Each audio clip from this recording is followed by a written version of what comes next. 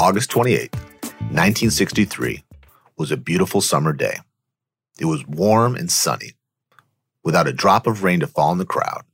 And if the 250,000 people gathered for the March on Washington remember it being hot, it wasn't because of the weather. The temperature never rose above 83, but the imagination of the public was on fire. Martin Luther King Jr. stood at the podium. He was the last speaker for the evening, after a long afternoon of speakers and singers. He could see the people gathered around the Lincoln Memorial, dipping their feet in the reflecting pool, holding signs, waiting for him to deliver a speech that would change American history. But Dr. King had a problem. He had been up all night, writing, crossing out words, and reworking his speech. He was trying to cover all the issues he had discussed with his advisors, issues of freedom, oppression, and independence. 7 advisors in total had stayed overnight at the Williard Hotel with Dr. King, all trying to add their input into King's final speech. For the most part, Dr. King delivers a speech, as it was intended, from his notes. In fact, you can see him reading from the lectern in this historic footage. Go on YouTube and check it out. He scans through the pages of what they prepared the night before, but after 6 paragraphs of reading, Dr. King hesitates. He looks up and hears a voice in the crowd. A gospel singer, a friend of King, Mahalia Jackson, shouts at him, "Tell him about the dream." And he does. Martin Luther King Jr. pushes aside his notes. He abandons the ending of the speech he was giving, which had a more politically driven ending. Then he delivers on a dream he had been building while he toured America. Clarence B. Jones, author of Behind the Dream and one of King's closest advisors, leaned toward one of the marchers and said, "These people out here today don't know it yet, but they're about to go to church." You're listening to The Reengineered You. This is a podcast about self-empowerment and all the myths, lies, and misconceptions we tell ourselves. Then we use science and history to bust those myths and re-engineer a better you. I'm your host, Todd Laments, and I'm joined by researcher, writer, introvert, Joe Anthony. Good evening, Todd. How are you tonight, Joe? I'm doing good. Procrastination and Martin Luther King. Tell me how this works out. It's something we delayed writing for a long time, purely out of laziness. Well said. Procrastination is the longest 4-letter word in the world of business. Being a chronic procrastinator is like having a curse on you. And whenever you underdeliver on a project or you flub in a meeting, everyone will assume it was your lack of preparation on your part. They assume you were procrastinating, and they judge you for it, don't they? People treat procrastination like it's a lack of willpower on your part, as if procrastination is a weakness, one that you are stuck with until the day you die, and then they bury you in a half-finished coffin. Today, we're exploring the science of procrastination. First, we'll examine the myth that procrastination is always a bad thing. We'll discuss how you can use procrastination to your advantage, and how procrastination may have been given Dr. King the best speech of his career. Then we're going to look into the myth that procrastination is a shameful flaw in your character. We'll look at why we procrastinate, what happens to our brain when we enter procrastination mode, and what makes us chronic procrastinators. Finally, we'll look at the myth that chronic procrastinators are cursed, and we'll arm you with the tools to overcome procrastination according to the research. But first, Joe's going to tell us how much Dr. King's speech was improvised. So, Todd, I have a question for you. Yes, far away. Have you ever done a project at work where you had 6 or 7 people giving you input all at once? No. Something you may have experienced at Toastmasters is feedback from 6 or 7 people. Yes, many times. That's the cheat, is we're both in the same organization, the speaking organization, Toastmasters. Getting that kind of feedback, the creative feedback from groups of people, it's hard to fit everybody's input. If you consider the source, first of all, and you eliminate certain people who you don't value their opinion or think that they have the skill or intelligence to be giving you feedback in the first place, Right, right. Who is this person to be giving me feedback? Now imagine all 6 or 7 are well-trusted, intelligent sources, and they all want their input to be taken. And if you don't put it in your speech, it's ruined. And you need these people because they've gotten you to where you're this public person, and right. These are the best in the business. So you value their opinion. You want them to stick around. I can't imagine that. It's hard with just one person. And with that kind of content, how do you weed out? Exactly. So that's what Martin Luther King did before his big "I Have a Dream" speech. It was him shacked up in a hotel with 6 or 7 advisors. All of them had been with him for parts of his career, had feedback for him, issues politically that they needed him to address in his speech. And he actually got to most of it. He had 6 paragraphs where he spoke on message. And he was not a prompter. I was going to say follow the prompter, but he followed his notes. And then that's when he started rethinking what he was doing. And you can see it in the video. The video is amazing because it doesn't, to the ears, it doesn't feel like a big pause, but you can physically see him change track. And you can't hear the shout of tell him about the dream. But here's the part where I really found in the research that I was the most interested in this type of procrastination, which is a mastered procrastination. He stops, and right before giving the "I Have a Dream" speech, he thinks on what he had spoken about at different rallies. So like one sentence came from a church in Birmingham, Alabama. Another part of his speech, another sentence came from Cobo Hall in Detroit. So like literally chunks of it were brought together from all these different rallies he had attended. From different cultures, different parts of the country that we know are like different countries, right, in our country. Right, exactly. And the words, the very phrase, "I have a dream," it was nowhere in his originally written speech. So that was off the top. It was completely off the top. From one of his sermons. Right. It was from these sermons. And obviously his friends had heard it, clearly. But he had not given that as a full piece yet. I just don't know how he could juggle all those personalities and all that content in such an important speech with so much on the line and the whole world watching. And being the last speaker of the evening means everyone is just, their breath is bated. They're waiting. They're worked up. Yeah, this is the climax of the whole, the movement. Right. So something we're going to get to today is the mastery procrastination versus the sort of lazy procrastination. See, he had practiced those things. So he had the mastery. He already had put in the hours. His procrastination was more about, coming up with it right at the night before. But he had put in the time it took. He had dribbled and shot until he was good at those. So it wasn't procrastination in a way where he could flub it. This makes me look up to him even more when you hear how much work went into it. Right, exactly. That he had gotten so good that he could fit this speech together on the fly and change American history. And we've talked about this on some of our other shows about great leaders who listen to their people that they hire. They don't just have them around as to do things for them, but to take their advice and use it. Right. Calling back to our FDR episode, that's exactly what he did. And it makes me smile to think on that. Dr. King's flavor of procrastination is the best sort of procrastination. He made a split decision, and he improvised using skills he had already mastered. As we'll discover today, the truly negative form of procrastination happens when we delay a task we're unfamiliar with, when we put off a report about something we haven't learned yet, or we delay a chore that requires sweat and labor. That's when procrastination damages the end product. And that brings us to our first myth, that all procrastination is negative. It's hard for me to believe that procrastination can be positive.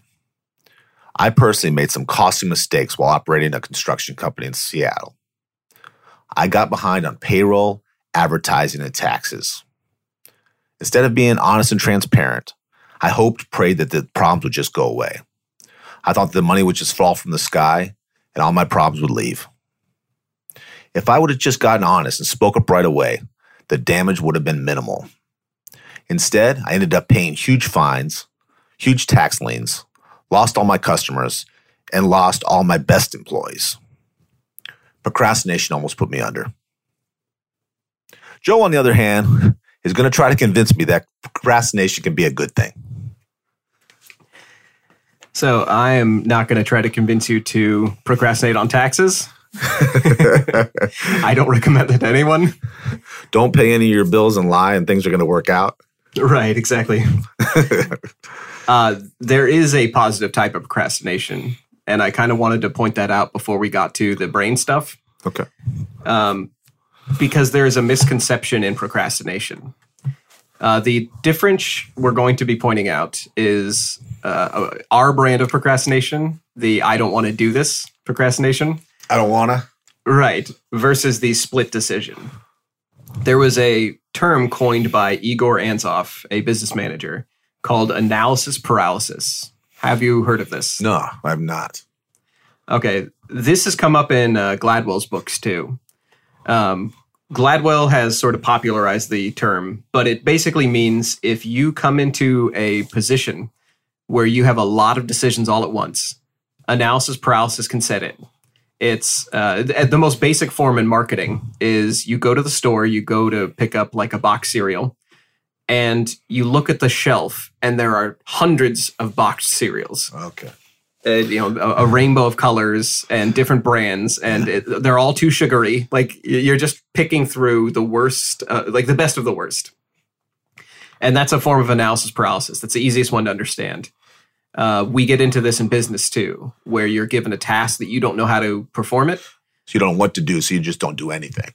Right. So or if I'm in the shed and I'm working on, like I'm building furniture, and I don't know how to do something, like I don't know how to make a corner railing or something, I will get analysis paralysis. I'll start doing other things around the task I'm supposed to do. You cover that with a blanket and go do something else that's a lot minimal and that's not going to reach your goal. Yeah, right. I do this all the time. Yeah, mentally, yeah, you stray away from the thing that you don't know how to do. Instead of really troubleshooting and digging in and figuring it out. Right, exactly. There's a quote by Abe Lincoln I want to share, and it's, give me 6 hours to chop down a tree, and I will spend the first 4 sharpening the axe. That really sounds like positive procrastination to me. If you are procrastinating, but because it's analysis paralysis, it's procrastination because you're figuring it out, that's fine. That's actually quite healthy, I think. It's when you procrastinate on something that you know how to do, or you just don't want to figure the path out. And that's when it kind of gets into avoidance. Well, personally, I get the one where people say they're planners. I'm a planner. And what I used to say, most planners that I know, with few exceptions, maybe 2%, are procrastinators. Because they're like carpenters who measure, but they're afraid to cut. Right. Yeah, that's the paralysis part of analysis paralysis. It's I'm going to plan, and what you're really doing is you're stalling. Putting off. Right, exactly. Till 7 doves fly around, the perfect sign, till I'm ready, right? Exactly. Yeah, the golden rule for procrastination is if you're selecting important tasks over dull, if you're going for chores that you are going to figure out and you're still tackling them, you're just delaying while you figure it out, that's positive. Negative is opting to do nothing. It's when you go into paralysis and then you do something else entirely, or you just stall doing it entirely, and that's when it becomes unhealthy. But don't feel bad about that. You have a cure for this, right? We're about to get to that, yes. Okay, since I think I speak for the whole world when I say we all do this sometimes. Yeah. That would be funny, though, if I was, that's the end of the podcast.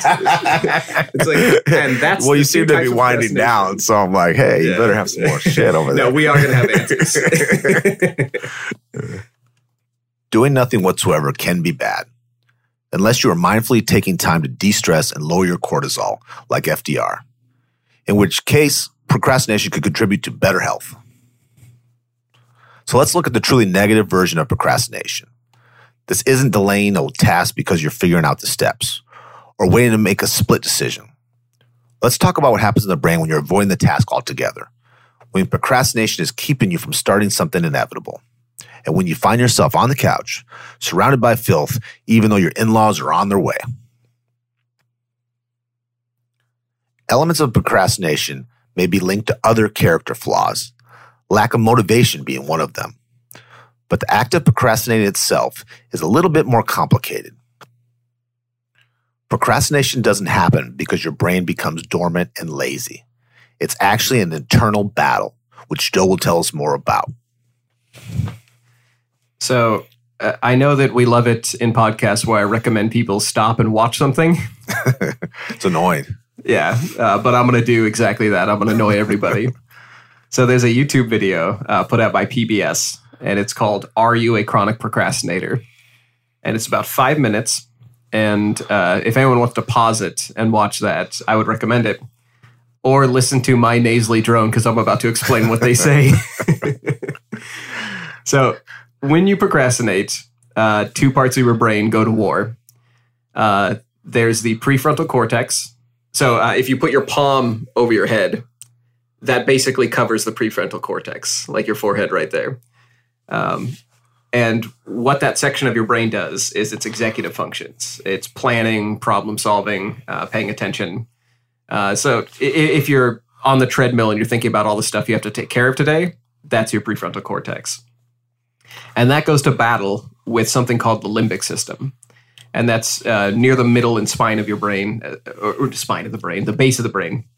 And that is emotional rewards, motivations, and rewards in general. So watching Netflix, checking funny cat videos on YouTube, that's all limbic system. Food pleasure. Yes, it's generally emotional pleasure rewards. And we share that with most other creatures on the earth, mammals. So everybody basically has this system. And what happens is your prefrontal cortex says, come on, man, let's do this task. And your limbic system recognizes there's no reward in that task. Slams on the brakes. It slams on the brakes. I see. So they're pulling on that. Okay. I am not going to feel emotionally rewarded doing the dishes. I'm not going to get off this couch, turn this off, turn this music, stop eating this food to go do something. Right. Whatever I'm enjoying now. Or if it's something you don't know how to do, you still have to figure out the steps. Your limbic system kicks in and says, no, let's do something enjoyable. And that's where the battle begins. So if you're having that battle, what you're basically have happen is you're deciding that future you will be better equipped to deal with the task. There is a quote from the University of Sheffield that came through the New York Times. The quote is by Dr. Fuchsia Swari, and it is what I'm talking about. It's addressing the future you having to solve the problems of past procrastination you. So the quote is, the future self becomes the beast of burden for procrastination. We're trying to regulate our current mood and thinking our future self will be in a better state. They'll be better to handle the feelings and insecurities of frustration with the task, that somehow we'll develop these miraculous coping skills to deal with these emotions that we just can't deal with right now. And that can be, in that quote, it says the emotions of what we can't deal with right now. Oftentimes that emotion is just boredom. The idea that we're going to have to clean up after work, or that we'll be doing the dishes, and you're procrastinating that dull task. Okay. You're really just pushing it onto future you to be better equipped, which you won't be. You're waiting for a more shiny object to come through, more interesting. Right. Or you're really just thinking, future Joe or future Todd will be ready for this. I am not right now. And somehow, me, when I'm more tired in an hour, will somehow be better equipped. I think I got you. So I'm procrastinating about doing the dishes. It's because I think future Todd, an older Todd, will be able to handle it better. Right. or for me, I have a task that is complex, or it's difficult, or a lot of people have given me feedback on how to do it. And now I've got all this stuff to figure out. And I think future me surely will be able to figure this out, whereas present me just wants to watch Tiger King on Netflix. Yeah, so even if you know very well that can't be that hard. Everyone else in the world has done it. How hard can this task be? Right. But you just don't know where to start, so you. Yeah, so most procrastination comes down to that battle. And they've tested this. There's an article called Why Wait? The Science Behind Procrastination.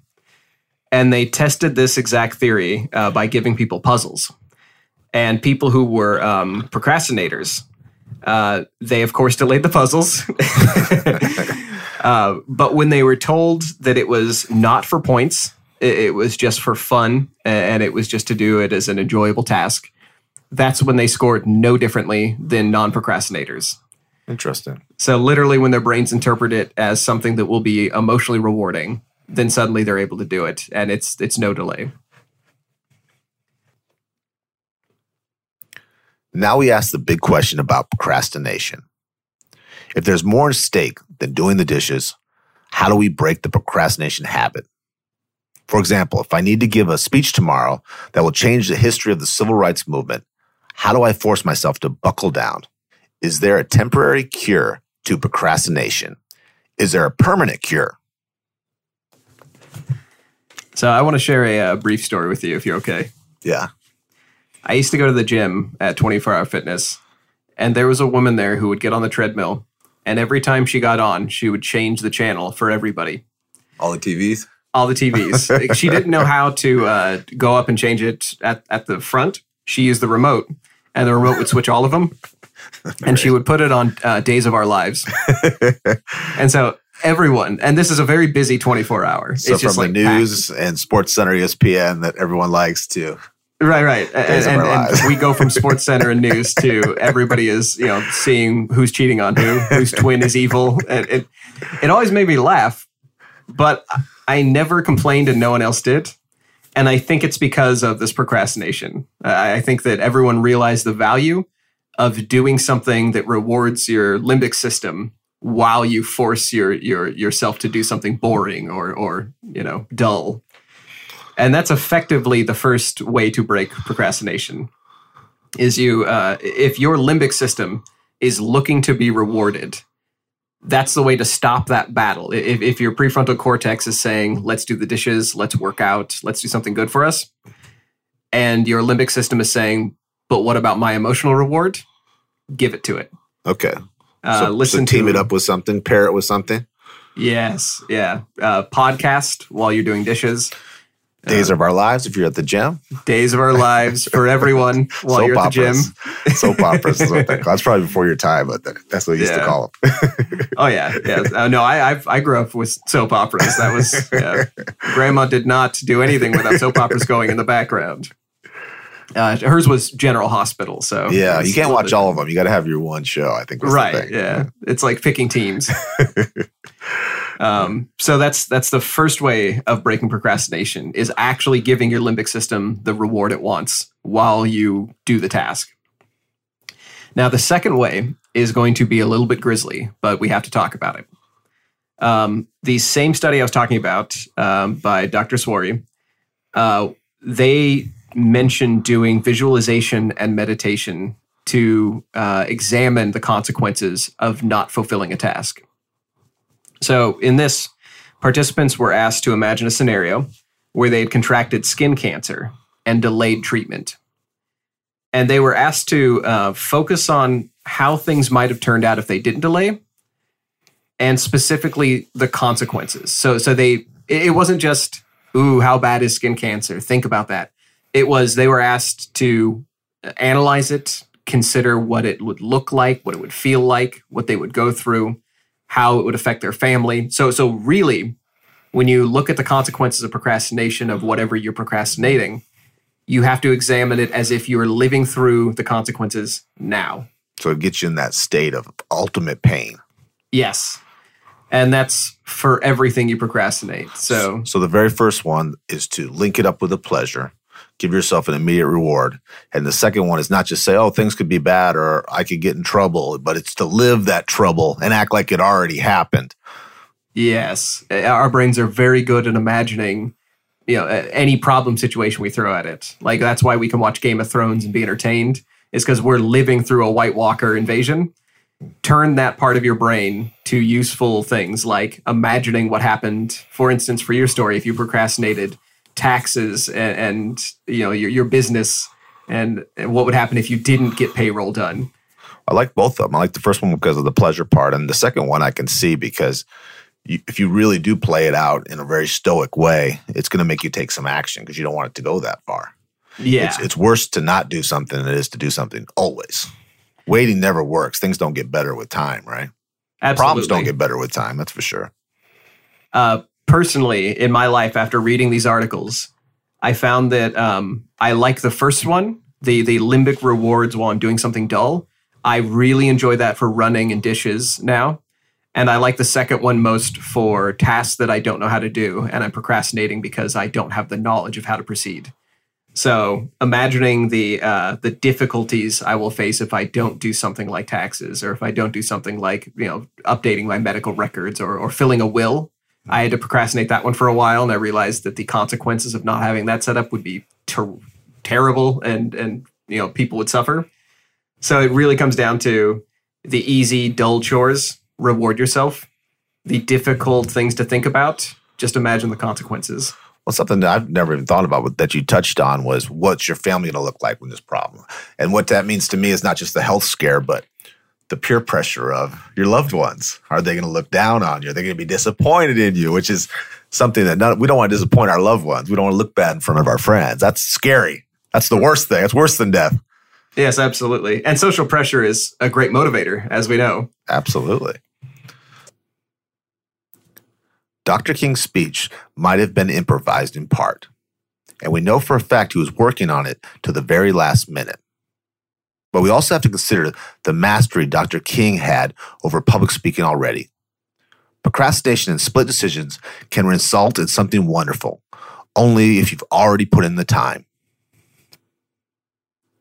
The real reason you might be a chronic procrastinator comes down to mood and incentive.